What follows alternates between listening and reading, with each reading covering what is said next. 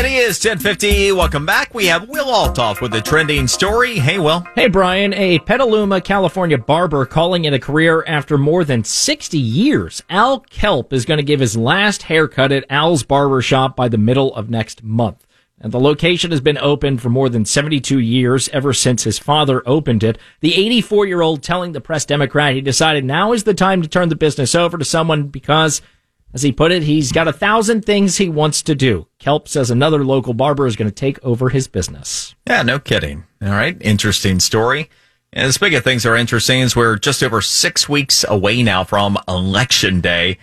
Getting down to it, including Republicans in the House bringing forth a specific agenda, something that I thought was lacking earlier on in this cycle. I've always been of the opinion that Americans in general would rather vote for something as opposed to simply being the other thing there as an option. And channeling the contract with America, we had the commitment to America that was rolled out by House Minority Leader Kevin McCarthy on Friday. Will that end up doing the trick? Will we have a wave election for Republicans potentially this November? Here to talk about all this is somebody who knows a thing or two about strategy and actually was in the Clinton administration when that contract for America came down.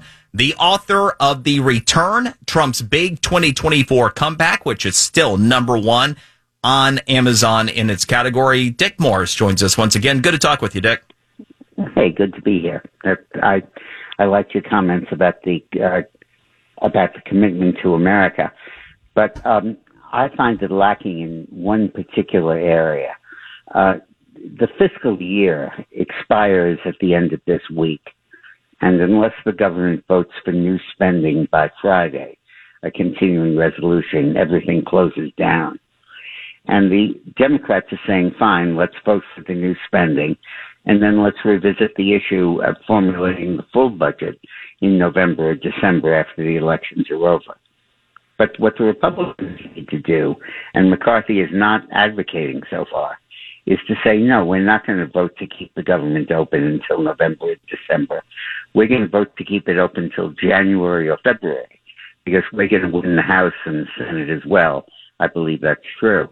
And then we want the new Congress, the Republican Congress, to do the budgeting so that they can kill all this spending rather than let the lame duck Democratic Congress have another crack at it.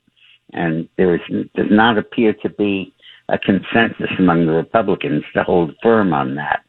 And if they cave and vote to raise the debt limit, which is also up, and vote to roll over the spending until only the end of the year, that giving the Democrats the ability to change it, that'll be a real cop-out. Boy, Dick, you bring up a really good point there, and it's something that's been on my mind from time to time, but it's kind of cart before the horse because obviously we're not at the election yet. But, I mean, ultimately, if Republicans were to take back control of Congress, could we end up seeing maybe the most dangerous lame duck, given how extreme many Democrats have been willing to be in this Congress and seeing that last little window of opportunity? Yeah, I think we would. I'm not sure they could pass anything because the filibuster rule, but we can't give them the power to set up the budget, and because they'll just continue the spending. For example, if we say we'll only continue the budget through January, when the new Republican Congress presumably takes over, we could say in the next budget we're taking out the 87,000 new IRS agents, so they won't ever be hired. We can make major changes that are really important. But if the continuing resolution expires in November or December, the same Democrats, the lame duck Democrats, will just pass the same spending. Dick, one of the big questions that's come up of late, where is Trump in supporting candidates for congressional races across the country? Well, sounds like he's getting ready to step in. Yeah, well, he's had all these rallies. They're all in key areas, and they're strategically placed. And I think he's going to begin to spend money in these races. I think that there's another trend that I want to talk to your listeners about. We just got a poll back that I did with John McLaughlin, who did Trump's polling.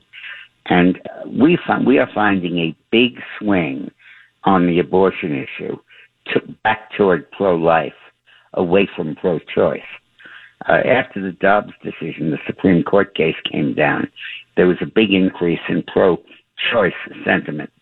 But now that's backlash, and the pro-life voters are now a majority in the country, albeit by 1 or 2 points. But there's been a 10-point swing 5 each way on the issue of abortion. And I'm trying to figure out why. And I suspect it is that the country has basically come to a national consensus on abortion that it's never been able to do before, around the 15-week rule that says you can have it up to 15, but after that you can't. And polling shows that a majority of pro-life and a majority of pro-choice voters agree with that. So the pro-choice voters aren't really pro-abortion. They're anti-abortion. They just feel that sometimes it's necessary. There's a small group of about a third of the voters, about a third of the pro-choice voters, about a sixth of the total that say, oh, I love abortion because we have to have population control.